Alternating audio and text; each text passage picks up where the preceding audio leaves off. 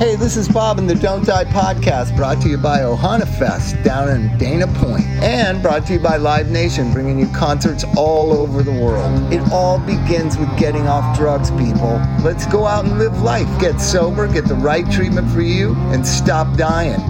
Stop dying, Chuck. That's what we're supposed to keep not doing. Yes, that's exactly what we're going to double negative our way through I this like life. pointing out, like, the idea is it's not real positive, the Don't Die podcast, though it sounds inspirational. What do you mean it's not positive? All we're asking you to do is not die. We're not asking you to thrive. We're not like, it's not a high bar. It's just exists. It's not work the steps. It's not get a sponsor. It's not any of that. It's just don't fucking die. Kids are dying all the time. So Thanksgiving was great. I'm filled with gratitude every day. I love my family. I love I just loved it all. The turkey was great. Everything was great. It was all for the kids. And so it was good to see the in-laws. Americans, and it was wonderful. And, Yeah. But what I do like is the long school break. It's so good to not have to get up in the morning. Oh my God. I slept till 8:30 today. Usually, like, Sydney's like, are we late? Are we late? Are we late? Like, we're always late. We got our second letter. We got our second tardy. We were on tardy probation, and now it's up the ante. Like, we got the second letter. It's not even Christmas. We already got the second tardy letter. Are we the first generation where, as parents, school is more work for us than it is for the kids? Oh, yeah. Because it seems like it used to be that mom and dad would send you off bright and early. You go to the school and play for a while. Then you go to school and then play afterwards. And it was a total break. But now we got to pick them up, drop them off. How about this? There. Elvis is going to a performing arts middle school, high school next year. We already got to go down there and talk to the people. It's a year and 4 months away, a year and 6 months away. Still got to go down there and, get a tour and do all this stuff and fill out these forms. And Jesus, it's 7th grade. Are you kidding me? I don't know how they did school when I was a kid. I just knew the closest thing where there was a school that had my grade, that's where you're going. Well, and not only that, but I remember my mom, when it was 6th grade, go down to the school and see what teacher you've got. And remember the classroom. And me going, what? Because they posted in the windows. I always took the bus to school. My dad used to drop me off. No hand holding back in the day, but now it's overseen. And so school is a pain in the ass to me, because you have to be there on time or they get all uptight. Is that how it is at Bug School, or Mike, at your kid's school? They're so uptight. You know how old I am, Bob? You know what? I remember when you used to have to call time on the telephone. Yeah, 555-1212. I used to hitchhike home from high school. I would, in 9th grade, I would ditch school. As soon as I got, they would see me off onto the bus. I'd get on the bus, I'd go to high school, and then I'd immediately walk to the corner and hitchhike home and go surfing. Well, Veronica goes to OSHA, which is the Orange County School of Arts, and they make That's what Elvis is going to go to, the one in Pomona. It's actually very good. They go longer, right? Because they have to get their regular courses done at the beginning, and then they get their art curriculum at the end of the school. And Veronica literally goes until almost 5 o'clock in the afternoon. You know what I do know for a fact? So back when we were kids, the performing arts kids were the stoners, right? Yeah. The people that were in band were stoners. Flea was a stoner. Stoners were in the arts. They're in the arts being a stoner, right? Now it's so hard to get into these schools. It's all perfect, non-stoner kids. All the stoner kids are in the regular high schools. Non-stoner kids. How would you describe your child? Non-stoner. Non-stoner, high achiever, big rule abider. That doesn't go with art at all. He's fucking listening to this right now. So Elvis listens. He discovered the Don't Die podcast. Whoa, this is not good. I can't talk freely of my life anymore. He goes, Dad, I was listening to the podcast the other day, and you said this thing about me, and I really don't appreciate that. And I was like, who's letting you talk? I thought there was age limits on these podcasts. They're letting anybody listen to this shit. No, it just says it's for mature audience. It doesn't. Guess where he listens to it at? At school. What? At fucking school. Hey, hi, Elvis. It's time for you to talk to the teachers about what they allow to happen on their know. property. It's unbelievable. They don't. I said, you're not supposed to be listening. There's cussing on the Don't Die podcast. I'm criticizing our podcast. There's cussing. It's not appropriate for 12-year-olds. We're telling kids to do drugs, do LSD. Yeah, the last thing my kids want to do is listen to me rant and rave about shit. Right. Well, Elvis is interested in cussing, so that's why, Well, he's in the right fucking place, isn't he? Whoa, there it is, the big one. So anyways, the thing about the Thanksgiving break is you don't have to get up. You can do whatever you want. So let me tell you about Disneyland the other day. So I decided all 5 of us are going to go to Disneyland. So Chrissy doesn't have a magic pass or whatever, but 3 of us do, and then I just doesn't need one. So I booked the reservations. I buy Chrissy a ticket, $144. They always say it's 107. Then you click on the 107, and then you pick the day, and it's 144. I don't know how Disney does it. They're amazing with math. Chuck, are you following that? Because it wasn't Monday morning between like 6 and 6:30. Yeah, or that random day of, like nobody goes. So I book it, make a big deal about it. So then we're going to go in phases because the kids like independent time with each of us, right? So Sid and Chrissy are going to go at 7 a.m., be first in line and get in and be there. And then me, Idris, and Elvis are going to go like at 10:30, and then we'll join up, and then they'll have time. And then Idris will be with them, and me and Elvis can go on the things he wants to go on. So we had this perfect plan, and we executed it perfectly. We got up at 6 a.m. Everybody was, Chrissy and Sydney and I were up 6 a.m., all get teeth brushed and breakfast, got bag packed. Okay. And they're off at literally 7:05, which is a miracle for my wife. You've got to understand this. I hope she doesn't listen. At 8 a.m., she texts me, "What the fuck?" And I was like, this can't be good. Well, first she called and I didn't see the phone call, because I don't have a ringer on. It was a week later, Chuck, the booking. Oh, no. I missed it by that much. Sorry about that. It's only 7 days. On the calendar that you click on, it looks exactly like the day that it is this day. Second. There's a number. I didn't look at the number. It's one up. It's one column up. Right. So that's a week. And Chrissy's not a big fan of getting out the door at 7 a.m., gentlemen. She's not a big fan of it. And I was pushing. You must have You been got to so get there. pissed You got off to get. at you. Oh my God, she was so pissed. So then I said, "Well, go play on their heartstrings. Tell them you came from Idaho. You don't have it." And she goes, "Bob, how am I going to do that when she has a California residence?" Yeah, right. And I was like, say it's your niece and you're here from Europe. They're not gonna you're from Iran. Say you're from Iran. This is the only time you've ever gone to Disneyland. Yeah. So she did. She tried. They weren't having it. Yeah. So then it was like 9:30, and I said, "Listen," and she was not, she's gracious and she's great, but she was pissed. So I said, "Listen, let me fix it. There's a Storytellers Cafe inside that California hotel, the fancy Deco California hotel, and they have all the characters there, and they come around and eat breakfast with you."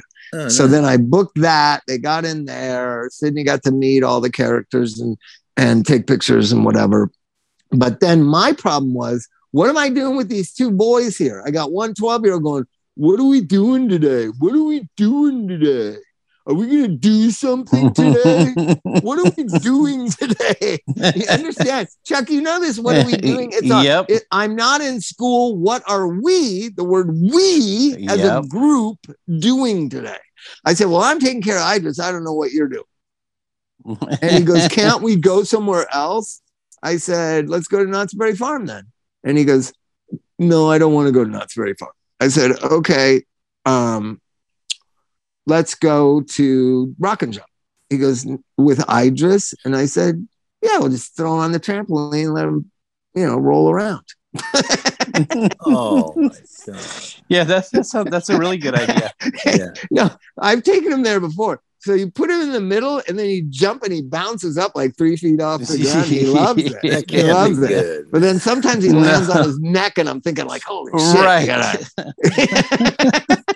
Yeah, Oh I just my went to the God. worst possible case scenario and I didn't enjoy it. Yeah. So then the only thing I could come up with is like, let's go to Target. Like, that was What? We And went look to for my Target. hat. I found the hat. No, you didn't. I did. No fucking way. I have the hat. It's back. No fucking the way. gray hat. The gray hat is back. It's in the trunk of my car. Now, So- here's how weird I am. I started wearing it again. I don't like it as much as the brown hat the Don't Downhill Walking guys got me. How did you get the gray hat back though? You're not going to believe it. So it was not left at Target. That's my 6-year-old daughter thought it was. I didn't leave it at Target. I left it at the nail salon that I get my pedicure at. So I went and got a pedicure the other day, and the guy goes, "Oh, Mr. Bob, we don't have your phone number." And he came out with the hat. I was like, Holy oh, shit. my God. So you didn't have to I pay left it- $500.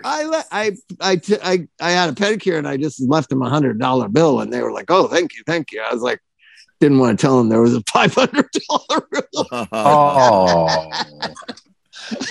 I got away with paying 65 or something. I'm calling them. That was a $500 hat. There was a $500 reward. There was a $500 reward on that. That guy with the red hair jibbed you. I hope he doesn't listen to the podcast. Yeah, I know. God. So He's not the anyway, one. so we went to Target and had an all right time. So then Sydney has a best friend on the soccer team.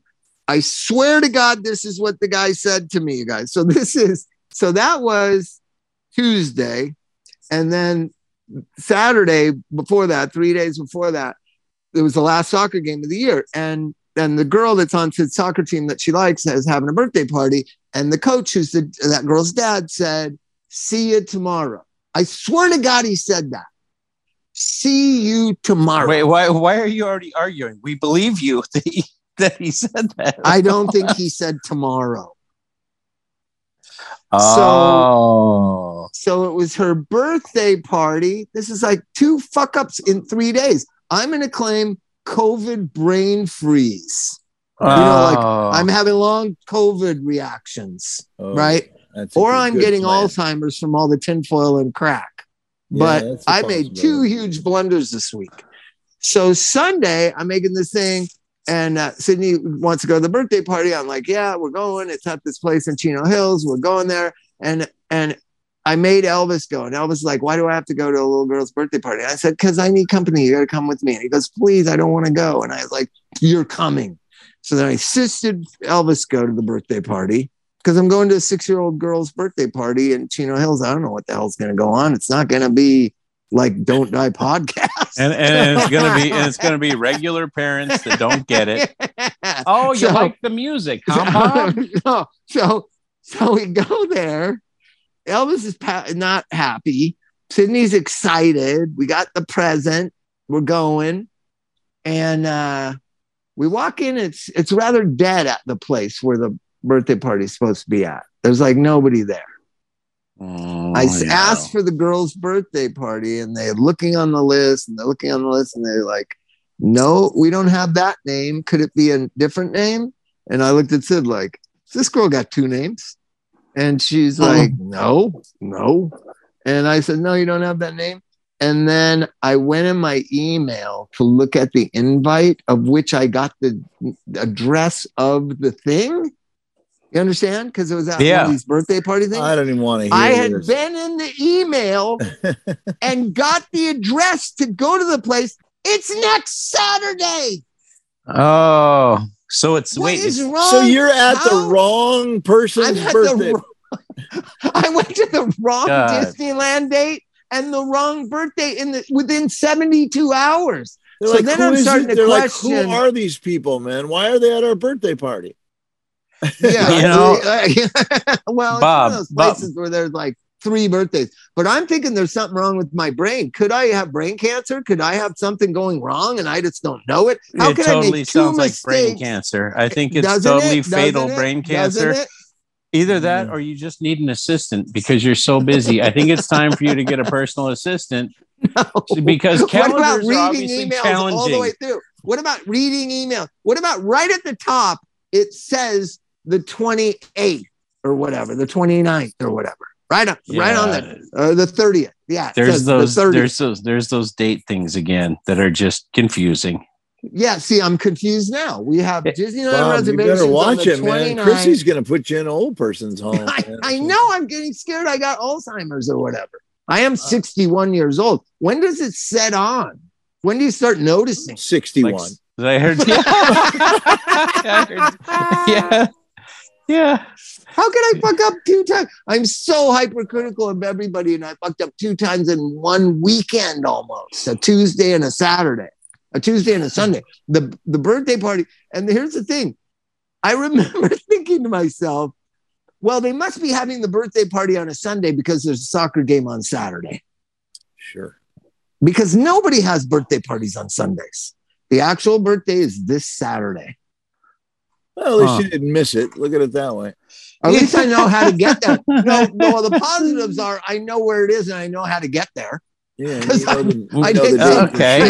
You're not going to miss. You're not going to miss Disneyland next week, and you're not going to miss the birthday party. I am missing Disneyland. It's a school day. I thought we were all going to go. Nobody can go on next Tuesday. Just take them out of school. Fuck it. Man. Oh my God, we're on probation. It's only one day of school. I ran a group. I wanted to talk about this. I ran a group last night. Chuck, the benzodiazepine problem in America is really profound. Correct. It's really profound. Like people don't. So I kind of think we're the first ones that really started talking about the overdose death rate. How long have we been on there? 6 years? 5 years? 6 years? How long have we been doing this? Five, creeping up on 6 for sure. So we were screaming from about the overdose death rate 5.5 years ago, and now everybody's screaming about it. So I want to move away from, at least most treatment professionals in the government, all that. So let's move away from that and let's really get down to the root of the problem of America, which is benzodiazepine addiction. I mean, it's ruthless. I saw this girl. It was just so awful, the benzo withdrawal. It's so fucking awful.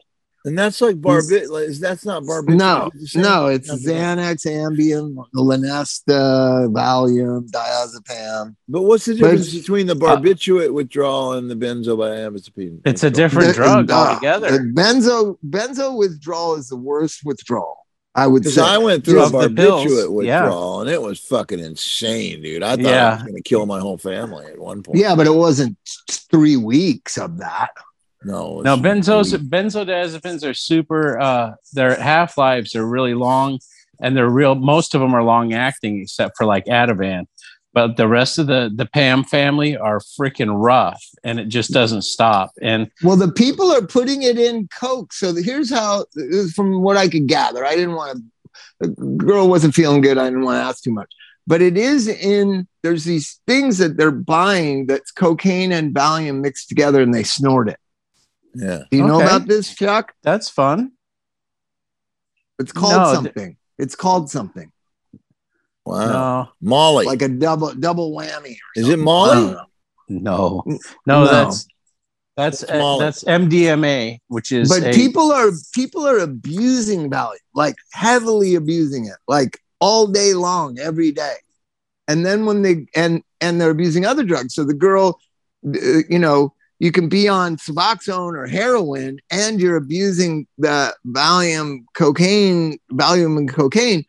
In 5 days, you'll feel fine from the heroin, right? Mm-hmm. Maybe 10 days Suboxone. I don't know. Some people it seems to go longer. Then 2 more weeks after that, you're going to be sick from the benzos.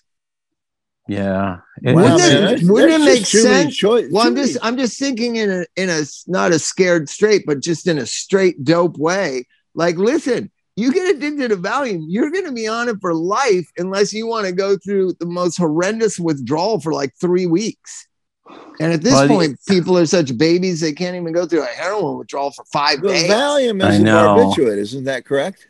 No, it's not. It's a benzodiazepine. Holy shit. And so like the big things that we're running up against is I'll get clients come in that tell me they're doing they go, I've been doing benzos, but they don't test positive for anything because there's so many analogs. Like, what is that? What's an analog? An analog is just where you've got the basic chemical, but they change minute parts of it to make it so that it's a different chemical. Like one called bromazepam. And it was funny. The guy was telling the doctor what he was doing. He goes, it's like bro and maize and Pam, because the doctor didn't know how to spell it. Maize and Pam. Yeah, so it's like M-A-Z. M-A-Z-E. So M-A-Z-E. So it's like bromazepam, and it's a benzo analog. So people are selling it off the internet because it's not outlawed. You know how they just slightly change things like that? How can it be analog when analog? I don't understand that. I don't get it. What does the analog mean? How does the analog apply to a drug? I mean, you can't. Is there a digital drug? No, they've changed the molecular structure of it, right? Yeah, they slightly alter a chemical structure because these things are outlawed by chemical structure, or they're controlled substance by chemical structure, right? By their atomic makeup. Job if you were a drug addict and you were like the tester when they're trying to change the chemical makeup, and so you would have to be the guinea pig, and you take it and then report what it makes you feel like. Does that feel like a benzo? Not really. Like, you better give me some more. I don't. Yeah, I need more. Really... I need a higher dose of that. I'm sure there's guinea pigs. There's got to be guinea pigs that they test these on. There are clients because they're called research chemicals, and a lot of them just have numbers attached to them. They don't even have like street names yet, and they get them, and they Where don't. Do they know get what them from? A drug dealer? They get them. They get them. Chemist? They get them off the internet. And you just take it and see what it makes. This is like fucking rocket science, drug addiction or something, man. This is like in my day, okay, you had meth, you had speed, and you had heroin. That was it. You had to Wait a minute. I don't want to get into designing drugs, but if you could design something that made you have like what do benzos make you feel? They make you feel. They used to make me feel reassured. Mellow and kind of smiley. Yeah. Well, like I would be uptight or tweaked out from coke, and I'd take like 4 or 5 of those diazepams, and I feel like, oh, everything's okay. Everything is really okay. Everything's always been okay. Everything's okay. So so get this though. The everything's okay feeling that Valium gives you also has to do with how hard it is, the detox. So, Dr. Drew used to always say it's a week for every year you've been on it. That's how long the symptoms are going to last. So if you've been on it for 5 years, it's going to be 5 weeks. And they're recurring remitting symptoms. Like you might be getting a little bit better after like 2 weeks, and then you'll have a bad night where you can't sleep and you feel like your skin's falling off. Right. So, and before you're completely symptom free, Drew had this mathematical formula that's like, it's about a week for every year. So, but usually the minimal detox I've ever seen of somebody really physically addicted to Valium is 2 weeks. And then they seem to be fine. That was one guy, he was in his 20s. We were all waiting for a protracted withdrawals, and it never came, or he was too prideful to say it came. Because we were telling him it's going to come. You can die from that withdrawal, though, can you? Not really. I mean, they say that. They exaggerate everything. That's one of those things. I've been around rehabs for 25 years, 26 years. I never seen anybody die from a Valium withdrawal. But I have seen many people seize from alcohol withdrawal. I've never even seen somebody seize from benzo withdrawal. So anyway, it's because we treat that almost immediately. we know when they've got benzo withdrawal, we know how to deal with that. Right. But just follow my logic. If you could create something that made you feel relatively like that, everything is okay, but you would suffer no withdrawal from, that would be the greatest drug in the world. And I would take it every day. Every day. Why wouldn't you? I'm curious, Bob, what does Dr. Drew think about the fact that the drug pharmacies and the drug industry and the government are in cahoots to keep this stuff flowing? Well, but it's the consumer also. The consumers, we're a strange society. So the reason why drugs are so prevalent in America is because we're such fucking babies. We are the baby society of the world. We want to be active and riding bikes and playing tennis when we're 85 years old. We want to be pain-free when we're 78. We want to be reassured, even though, we don't really apply ourselves to anything. We never want to be in duress or criticized. We're just like this really fragile society. And so medications fit perfectly with that. It just fits perfectly with the baby society we've become. Oh, the idea that you shouldn't ever have a bad day. Yeah, or feel aches and pains, or or have a sleepless night, or be anxious because you're a fucking loser. You know what I mean? You should never feel these things. That's why I have anxiety, because I'm a loser. You should. That's a rough diagnosis. You're anxious. You're a loser. You're not anxious. You're not a loser because you're anxious. You're a loser, and that makes you anxious because you're not getting what you want. Because you're not getting what you want. You're not. How about this? I'll reframe it in a very clinical way. You're not doing what's necessary to achieve in life, and thus your lack of success in life. You're not making it any better. What? You can't even say lack of success? No. So you make no effort. You make no effort in life. Thus your life thus you have no achievement in life. Thus you're depressed and anxious. That's why. So what you're saying is they have a pill for that. They have a pill for everything. They have a pill for like everything and more. You should just call it the loser pill. Yeah. I'd like 2 bottles, please, because I'm feeling worse than when we started. Yeah. Well, I think of Charlie Brown, like you go to a psychiatrist, I feel like a loser. Like, okay, here's the loser pill. There you go.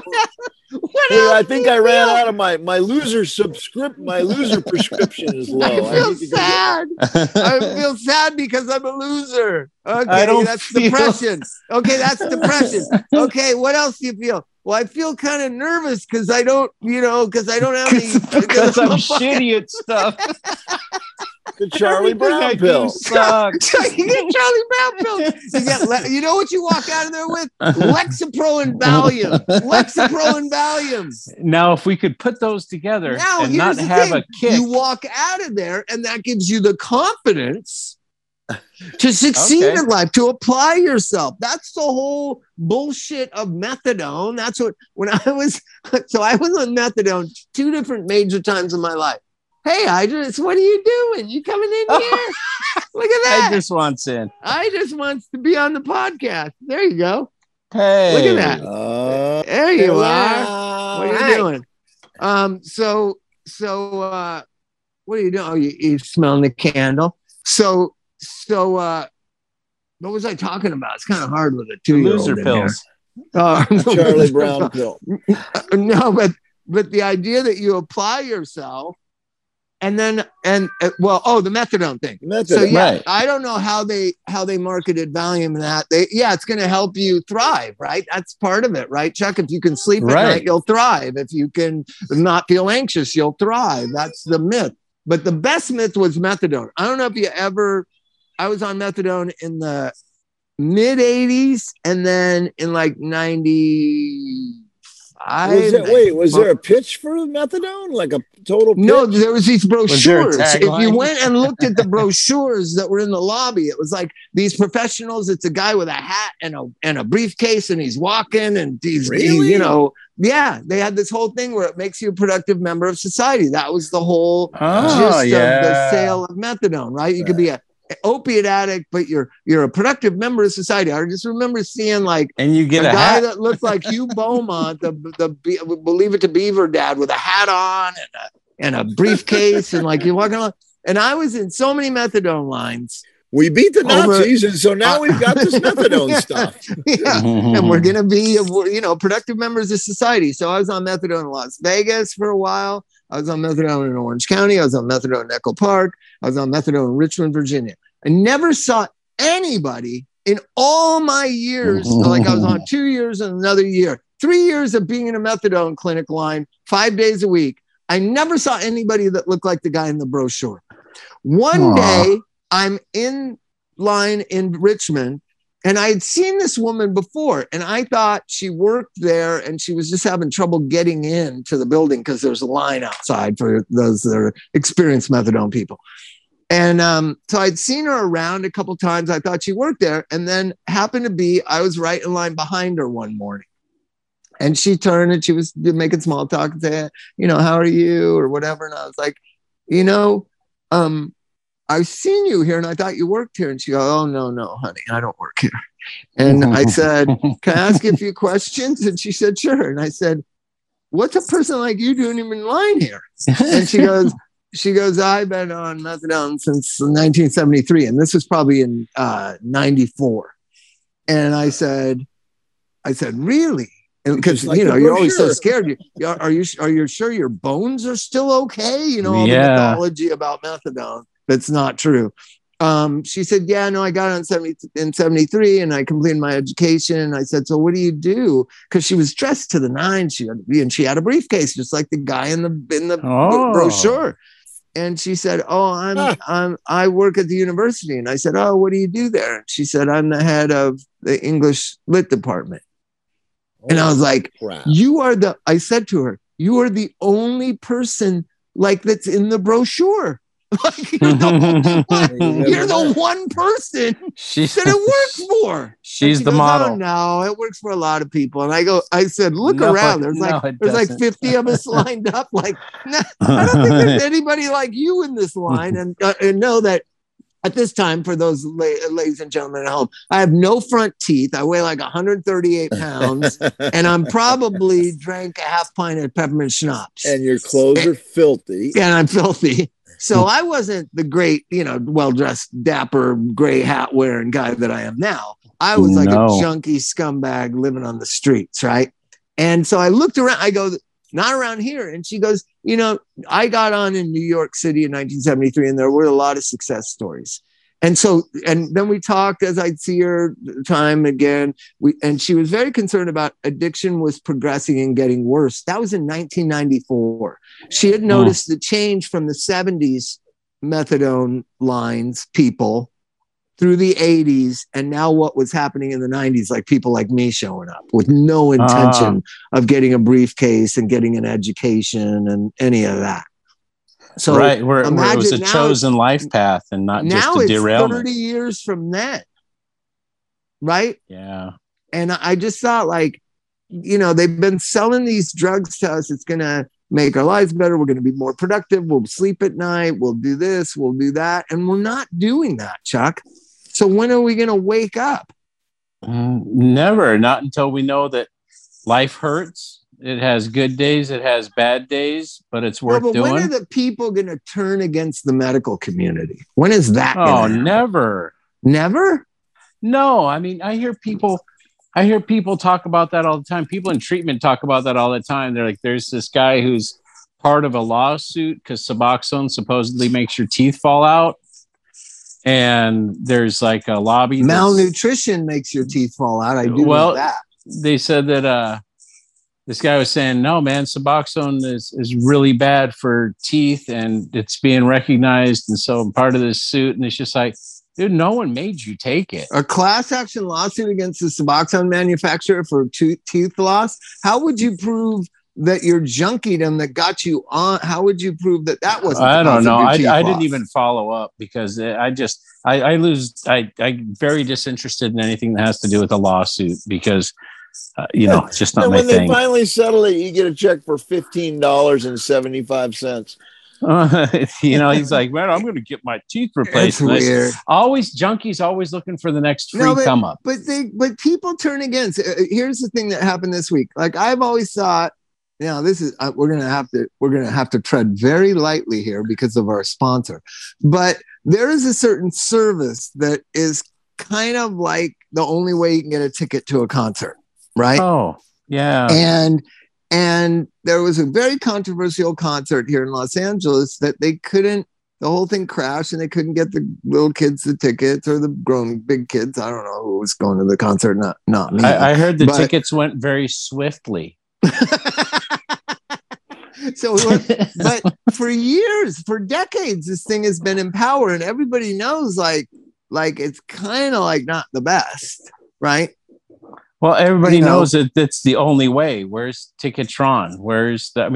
We grew up at a totally different time, but there's really only what I'm saying is people are now the Swifties. Let's say there was a group of people called the Swifties, and there was millions of them across the globe. They're not letting this go, right? And I notice it. I've talked about it before. I've noticed it on a sister site that is owned by the parent company that. You go to buy a ticket for mostly Dodgers. I buy tickets for, and the Dodger ticket I buy is $117, and then I buy 2 of them for me and Sid, and so to me that's about $250. With fees, it should be $300. All of a sudden, it's $392, and you just wonder how did it go from $117 twice to $392? That's what we're really talking about. The Swifties. People are turning against it, right? I think people are going to turn against the medical profession for giving them this dope. It's dope. Valium is dope. Are you kidding me? It's the same. Are you kidding? Listen to what you're saying. You never mess with the people that are giving you the dope. You never do. You just never do. I'm telling you, I don't know. I just think that what's it going to take?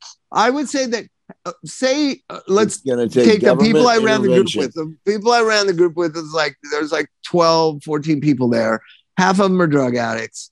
I would say of those, let's say 7 addicts that are typically in a treatment center together, right, in a group. Of those 7, half were addicted by either are being supplied by the medical profession or their addiction was created or assisted in being created by the American Can you imagine medical running system. for president on that platform? I'm going to take away all your drugs. No, and that's the other thing. When I was going after Purdue, they're so buried inside. I'm real happy with chemotherapy drugs that are saving my friends. New prostate cancer drugs are amazing. People are living with really late stage prostate cancer. They're living out their natural lives with these new drugs that they got. So I'm all for that drug that I didn't die from COVID. What was it called? Provigil, or what was it called, Chuck? I don't remember. Propofol or something. No, that's what killed Michael Jackson. Okay. Well, it began with a P, this new drug that if you're really bad with COVID that I was, and you take it and you're fine in 5 days. I'm all great with all those drugs. All the miracle drugs of science are great. Benzodiazepine's not one of them. Opioids, new versions of morphine is not one of them. We don't need more new versions of opioids so that drug companies can make more money. And we don't need any more benzos. We've got quite a few. Chuck, how many benzos are there? 30, 35? Right. But you could say the same thing about music. We've got enough songs out there. Why do we need any more songs? John Frusciante said that. That's what John did. So John and I went to the Coachella movie. There was a Coachella movie like 10 years ago. I don't know if you ever saw it. And it was like 2 songs from every like great band at Coachella, right? Like Interpol and White Stripes and this band and that band and Chili Peppers and whatever. And so we're driving home and I go, "What'd you think, John?" And he goes, "I just don't think people know how to write songs that good anymore." Yeah. Right. Compared to, and we talked about, compared to the Beatles and the Rolling Stones and Pink Floyd and Led Zeppelin, just those 4 bands, the songs that those 4 bands wrote, and then compare it to all the bands of the last 35 years. It doesn't even equal Pink Floyd, Led Zeppelin, the Beatles, and the Rolling Stones. All the bands, all of them, doesn't equal those 4 bands. And so somehow, songwriting just, I don't know, it became not as important as style, as look, as sound, as drum sound. You know what I mean? When me and Mike were making records, drum sounds were the most important thing, not whether the songs were good. Like just the drum sound. Remember, Mike? It took fucking 2 days to get a snare sound. It was insane. What? Yes. They did spend a lot of time trying to get that snare sound, boy. It's crazy. Chuck, can you imagine? And it's, you know what the drum sound was? It was just a ripoff of John Cougar Mellencamp's drummer, Kenny Aronoff, his name is. Everybody had to have the Kenny Aronoff snare sound for some reason. So there's a million bands, it's that big boof, boof, that sound. And so my God, it's so fucking dated. They could care less about really the songs. The songs became lesser and lesser important, and the drum sounds. I swear to you, the songs became less and less Johnny important. Bravo. And the drum. Now, what do kids say, Chuck? We see them all the time. The beats. Yeah, I got a beat. I got a fucking beat for the song. People get Grammys for providing a beat on a song. That's why there's 17 people receiving the Grammy for best album or best song, because one of them had a beat. Like, I just watched a client. Are you ready for those at home that don't know music? Here's a beat. Boof. That's a beat. That's one beat. What I listened to on the way out to Joshua Tree was Neil Young's Tonight the Night. And that is such an amazing album because it's just basically Michael but that's not for everybody. That's not for everybody. That's a select taste. No, but Led Zeppelin's for everybody. The Beatles are for everybody. The Rolling Stones are for everybody. Pink Floyd's for everybody. And I'll say, like, Chili Peppers for everybody. White Stripes are for everybody. There's a lot of bands that continued on that everybody likes them tradition. But it's just like it's not an emphasis on songs the last 20, 30 years like there was in the beginning, or I don't know. But I noticed that. So then we were talking and he said, if there was never another song written or another album made, you would never run out of, if you listen to music all day long, all the time, you would never run out of listening to new things. There's been so much recorded music. Yeah. I mean? And that's quadrupled since he said that. Because everybody's got a studio at home. Yeah.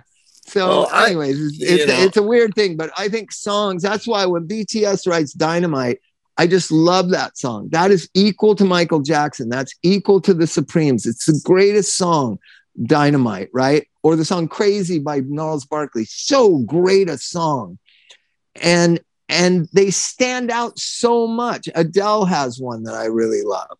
They stand out so much from the pack because it's like the Beatles. It's like Diana Ross. It's like the Motown.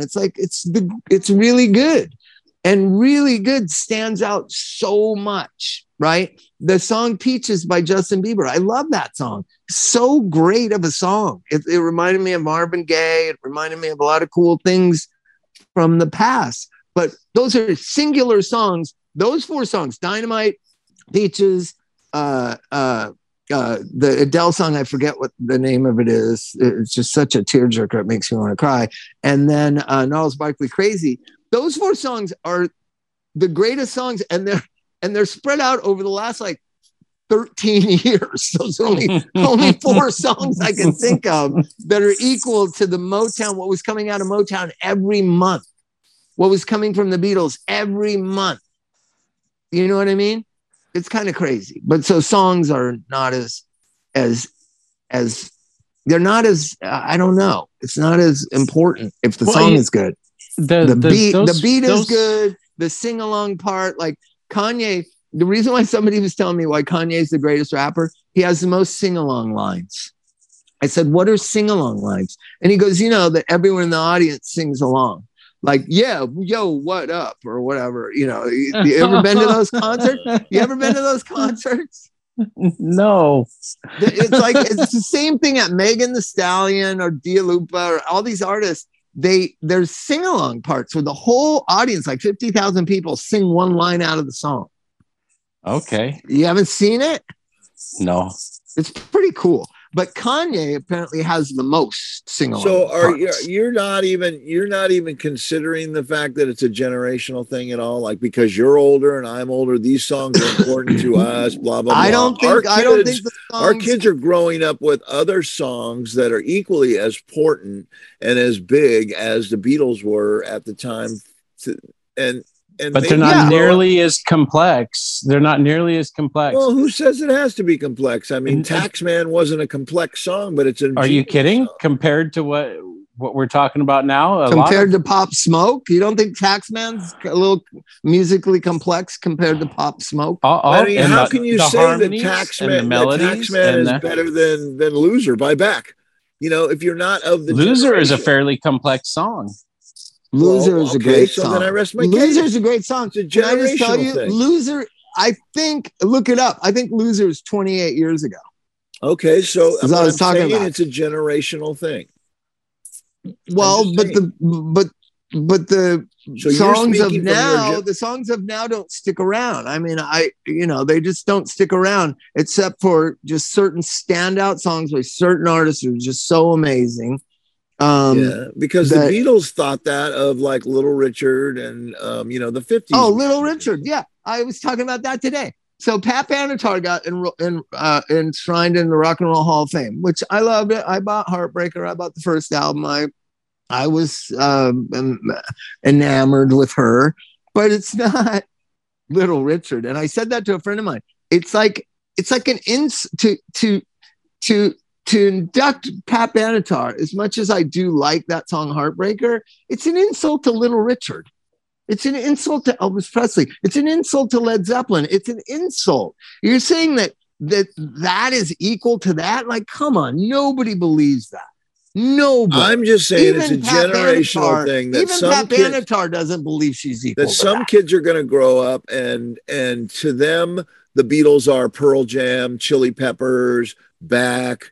These are the artists. No, the Beatles are the Beatles to everybody. The Beatles are like completely outdated to them. No, they're not. The Beatles are the Beatles to everybody. Also, I think the newer generations do find the Beatles eventually once they get past. Always. Because there's always naysayers who go, "Oh, the Beatles suck." Most high.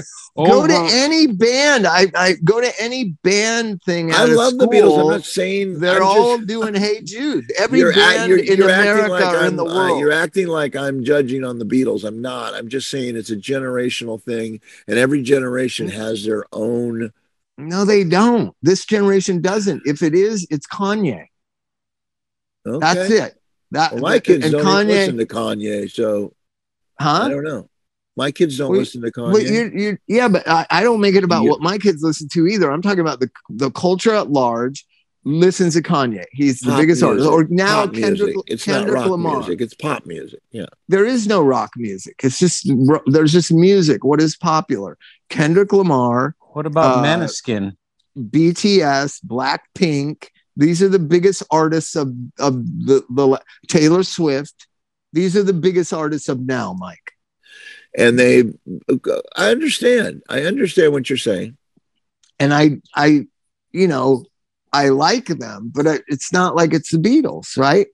There was like 25 years if you go through it, and I'm saying Motown as a whole is equal to the Beatles. When you look at the songs that came out of Motown, it's fucking unbelievable. Right. By people who were skilled songwriters who were smart enough to have people that had the talent to pull off the songs too. Well, it wasn't one guy. Bob, all I'm saying is that Beethoven was not, Beethoven and classical music was popular music at a certain time, and that was the greatest music, the most complicated music, and then it moved on to a simpler music, and then it moved on to a simpler still music. Is the most complicated music. It's still, but it moves on with each generation to who's the greatest. I mean, the Beatles. So what are you saying? I don't understand. You're making this argument that we're just old and we don't understand. I don't agree. You don't have to be young or old to understand how great the Beatles are and how kind of not great modern music is right now. Just at a state like right now, the last 10 years. And that's all I'm really talking about. Okay. The amount of outstanding songs in the last 10 years that are going to last like the Beatles or Pink Floyd or Led Zeppelin or Rolling Stones and then we had this conversation about Jack White and about that guitar riff. That guitar riff represents almost an entire generation. That guitar riff is one of the most recognizable guitar riffs of an entire generation. Yes. Who's to say that that's not, similar to young kids of the that generation? Was 20 years ago, Mike. I'm talking about the last 10. Name something in the last 10 years that is iconic, like what, like I don't know anything from the last 10 years. Well, then how can you argue about it? Because all of a sudden you put 10 years up on the board. Well, no, I was talking about since we went to the movie. Since we went to that movie, it's just gotten stranger and stranger. Like I listened to a song.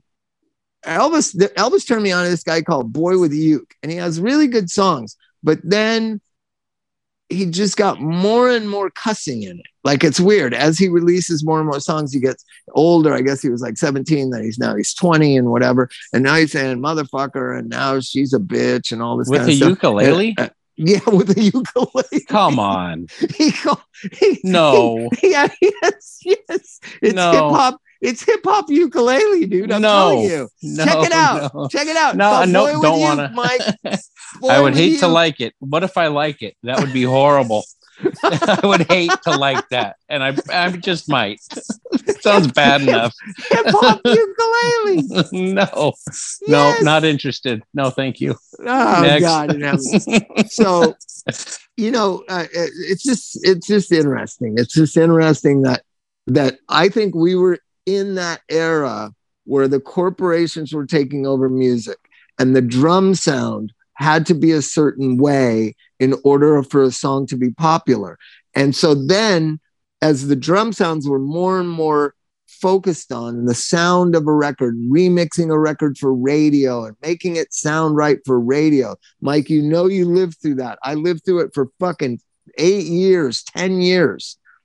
It's to make the song sound like a radio friendly song, right? Oh, dude, that emphasis. Then it slowly didn't matter the quality of the song. As years wore on, it just mattered what it sounded like. It didn't matter what the song was about. I really believe that. I believe it's a corporate control of music. You're talking about production style. Yeah, and theme. Like, I was the reason why the Bicycle Thief got a record deal was because they thought they could get that song Stone played on the radio. That beat, it had that hip hop beat, like boom, boom, and so they thought they could get that played on the radio. The emphasis of getting played on the radio is what eroded, I think, whether the song was good or not. It became more important than whether the song was good. Well, now we're 30 years after that. We're 25 years after that. So that whether the song is good or not is not even considered. I tell certain friends of mine that work at Spotify or at these companies, and I say, have you read the lyrics to this thing that you're putting out and you're recommending to people with the little picture of them? It's a song by Drake and 21 Savage. It's unbelievable that a huge major corporation in America could be making money off of something so disgusting, right? But they don't even listen to the lyrics. They don't even look at them. They don't even care. They're number They counters. look at numbers. Well, that's just an extension of it. Has to have a certain drum sound. I'm telling you, the corporations took over, and the the business of music became just business, and music has very little to do with it.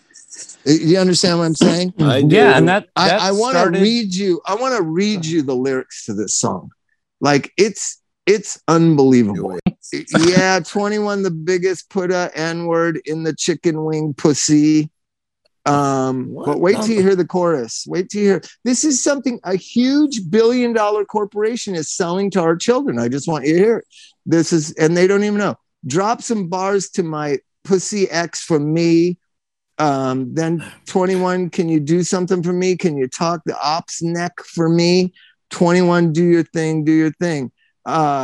Yellow diamonds in the watch and shit cost a lot. That's a good rhyme. Watch and lot. Never send a bitch your dot. Never send a bitch your dot. What is a dot? This is I'm reading this off the Amazon Music website. Yeah, well, you guys are just old. Yeah. That shit was making me cry. I was feeling choked up. Was that touching you, Chuck? Did that touch you in a special place? It was. I can show you on the doll where it was touching me. How can we live in such duality? Like, that's a song?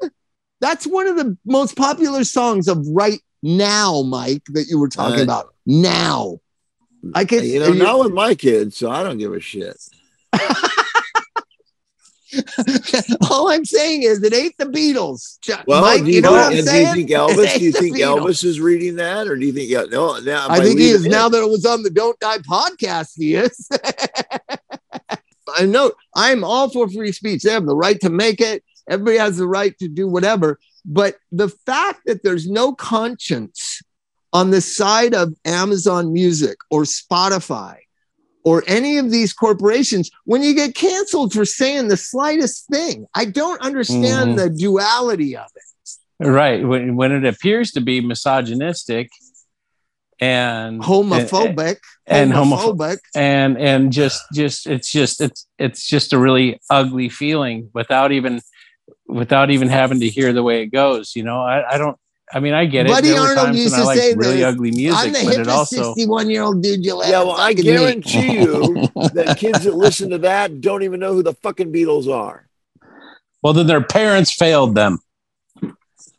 It starts in the home. No, our society failed them. The schools failed them. Our representative government failed them. Everybody's failed them. Thanks, Biden. Yeah. Thanks, Brandon. Thanks, Brandon. Yeah, let's go, Brandon. I did that. That's what you need to put a Biden sticker next to that song. I did that. I just it's not a matter of being old or young. Young people should be offended and repulsed by that. I'm sure they will be. I thought our sensitive, safe space, conscientious kids. It doesn't make any sense with all the bullshit we have to listen to. So do we is that a safe space that 21 Savage and Drake are providing for us? A safe space? I can't imagine how that's not turning on itself, because I really thought that was the next generation's thing, was just like hey man, everybody's got to get along and give each other space and allow people to be different. That the same millennials and Gen Zers saying that shit are listening to that music and saying the N-word when they do it. Oh God, I hope not. It's something to just say. Hopefully, music will evolve, but to say, it's just what the kids like nowadays. No. Well, hopefully they'll like better music. Hopefully they'll like something cooler. That's why I try to talk about these great songs by these pop artists.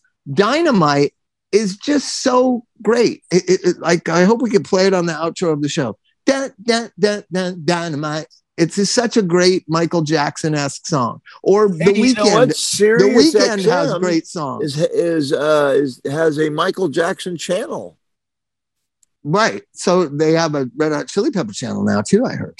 So I haven't heard that one. And there's a Pearl Jam channel, and there's a Bruce Springsteen channel. You know what I get tired of on those channels? You go on the Bruce Springsteen channel, it's always some live bootleg song from 1984 and whatever. Like, can't you just play the Bruce Springsteen songs from the record? Yeah, I really like those. I don't think they have the Huge. rights to all the real ones. They can only get a hold of those shitty, never sold ones. No, they can get whatever they want. They can play whatever they want. But for some reason, like, because you know, if basketball is a little boring, I'll go around to the regular channels. I got the Pearl Jam channel tuned in. I got Bruce Springsteen. I got the Dead. I got the New Chili Peppers. I got the Tom Petty, the Underground Garage. Let's talk about how cool Charles Barkley is. He is an interesting man. Fuck, he is the coolest dude ever. I heard an interview on him. He was the funniest dude I'd ever heard. I swear to God. Yeah, he's so great. Funny. And he admits when he's wrong. And so he's been pounding on this one basketball player, Ben Simmons, and Ben Simmons has been playing better. And Charles gave him some props the other night. And I just felt like that you don't see very often. You don't see somebody admitting, hey, they were wrong, or people can change, or I have forgiveness in my heart. You never see that anymore. It's like, I believe this, and no matter what the facts presented to me, I just believe this. He's a bad basketball player. He's actually playing better. Right. You know, that things do change. People can change. And you should acknowledge that. And I also think you should be able to criticize people. He's so funny, man. He said one of his friends asked, hey, when are you coming down to Florida to see me? He goes, well, I probably won't be down there soon at all. I probably will never come back down there because the basketball team sucks now. LeBron James left, and I'll probably never visit the state. Just very matter of factly. But he's a genuine, real human being that has forgiveness and makes mistakes and admits them. And you just see, here's an interesting thing. When somebody makes a mistake and they own it, what an anomaly that is in media. Yeah, right. Right? Exactly. And he does it all the time. He says, I was just in a bad mood and I'm sorry. And I didn't mean to say that. I love the guy. He usually says, did I say that first? Did I say that? I didn't really mean that. No. I was thinking it, but I didn't know I said it. I said it. So that's why he's the most popular sports media person in the world, because he says what he thinks. It's never really vindictive and it's all over the place, right? Yeah. He's very dismissive of teams who can't win. And I saw him say one time, he said, you know, I'm the king of not winning. I played 17 or 15 seasons. I never won shit. I know what not winning looks like, and that's what this is. when he talks about Shaq and his friendship with Shaq, it's the funniest thing ever in the whole wide world. He goes, Shaq is just the largest human being ever in the whole entire world, right? He doesn't know much about basketball. He just goes out there and plays, but he doesn't know that. No, he knows. They know about basketball. I mean, the thing of not like an analyst like Charles Barkley. I forget the name of their show that's on TNT, but why it's so popular is because they're human and they're real and they speak from their heart. And that's so new and refreshing. Think about that, Chuck. It's so new and refreshing to be honest and real and be yourself. It's so unique because everything is so curated and full of shit and Kardashian in the world. That just, you know, Kenny and him and Charles and Shaq being honest about what they think and never being mean-spirited, but being honest and saying they suck. This team sucks. Yeah. That has been, you know, unique. And I hope other people will model after that. Like, just tell us what you think. Yeah, just be honest. Don't stick with your team, right? That's the whole thing. Like sticking with your team. Right? Yes. Flea's going through it with the Lakers. He's been a little more honest about the Lakers. He was texting me like, oh my God, they suck so bad. Oh my God, this is going to be a rough year. Right. Yeah. And it doesn't make any sense on paper. You got the greatest, probably the 5th greatest basketball player in the history of basketball on your team, and he's still good. You got the best power forward, or at least one of the best power forwards in the NBA on your team, with one of the best players of all time. And you've got this incredible athlete, you know, Westbrook. And you've got all these role players. Why do they suck so bad? It's really strange. It looks good on paper, but it just you know what? doesn't work Same in real reason life. a lot of super groups suck. Yeah, know name what I one. mean? There's no name chemistry. any super group that works. Crosby, Stills, Nash and Young. Is that a super group? I think Their that was last more album organic really than that. sucked. I'm thinking of bands like Asia, like Asia Mike and the sucks. Mechanics. What about Damn Yankees?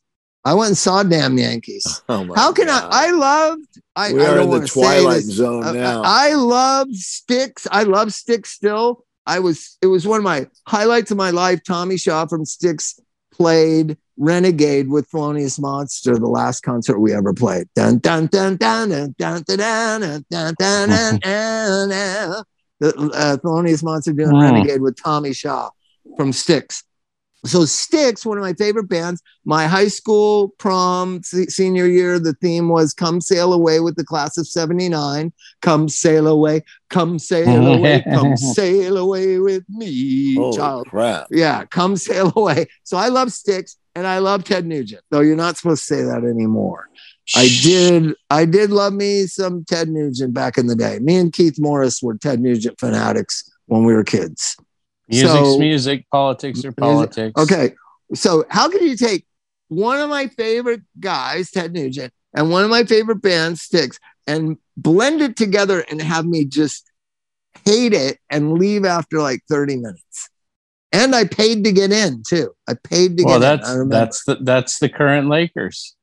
Something's just don't have the chemistry. The Lakers are damn Yankees. Is that what you're very similar? I think they're the damn Yankees. Damn Yankees sophomore album. Did they make a second record? I have no idea. Oh, look it up. See how many records the damn Yankees made. If they made more than one, then there is no God.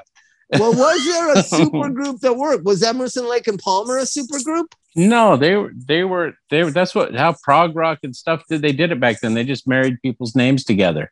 There has to be one great super group. Oh, you know what? It was good, but they never toured or whatever. Then I saw the tour and Eddie Vedder didn't sing. But the thing from Seattle with Chris Cornell and Eddie Vedder, that was a good super group. Temple of the Dog. Temple of the Dog. That was good. Yeah, that was badass. Yeah, but they were doing other people's songs. They were doing Andrew Wood's songs. Is that what it is? Is that who those songs are? That's I could have sworn that, you know, who else was in that band? Because I saw it at the Forum, 20 years after the album came out, and then everybody's thinking Eddie Vedder's going to come out and sing a song, and then he didn't. But Chris Cornell was the singer. Was Stone Gossard in that? I couldn't tell you off the top of my head. I'm going hungry. Yeah, hungry. Yeah, that was, and also a guy from Alice in Chains sings on that record too, right? I thought that's what I thought. The reason they do that, Lane Staley. I thought that they did that for but they did it as a tribute to Andrew. I thought it was his songs that didn't get done with Mother Love Bone Temple or whatever. of the Dog might be the only great supergroup ever invented. Wow. Is that true or not true? Well, I don't know. Shit. It was a great record. It was a fucking great record. In fact, I'll say that record was better than a lot of the bands that were in it, some of their records. I'm not going to get into detail, but that record was excellent, Temple of the Dog. I had it on cassette. I had it on a cassette. Remember cassettes, Chuck? I do. I've got a couple boxes of them. How come they don't sound right? I bought a cassette player and plug it into my stereo. They just don't sound right. They sound all smushed and like there's. That's the shitty problem with that. That's the problem with magnetic tape. It just what happens? It doesn't. It's not durable. It does really. Yeah, the magnet. The tape is actually magnetic, and the stuff that makes it magnetic is a metallic sort of coating, and it comes off. So what? So it's not the player? It's not the player? Well, it comes off on the player's head, and then the head has to be cleaned off. Mm-hmm. Oh no, I bought a player on eBay. I hooked it all up, and then I got all my old cassettes out and I played them, and they sound like shit, so I threw the player away. It wasn't the player's fault. No, it wasn't. You just got to clean it, and you got to play newer. The tape is old. The tape is 30 years old. So and they stretch out when you rewind them and fast forward and stuff. It's just, and not only that, if you don't rewind them or fast forward them all the way to the clear tape, that part that's exposed deteriorates super quick. You know how they transfer, I'm so happy Bob? We solved a rock and roll mystery. Is there ever been a great supergroup? I believe there has been, and I believe it's called Temple of the Dog. All right, let's say goodnight. That's good night. We've gone from saving people's lives to researching rock and roll supergroups. What more can you do on a podcast? Good night, ladies and gentlemen. Good night. Yeah, that's a mic drop. Yeah. It's a mic drop. As long as good night. Now and next I'm going to go listen to Damn Yankees. There's got to be one good song on that album. I'm going to download Temple of the Dog. Okay, bye. Bye.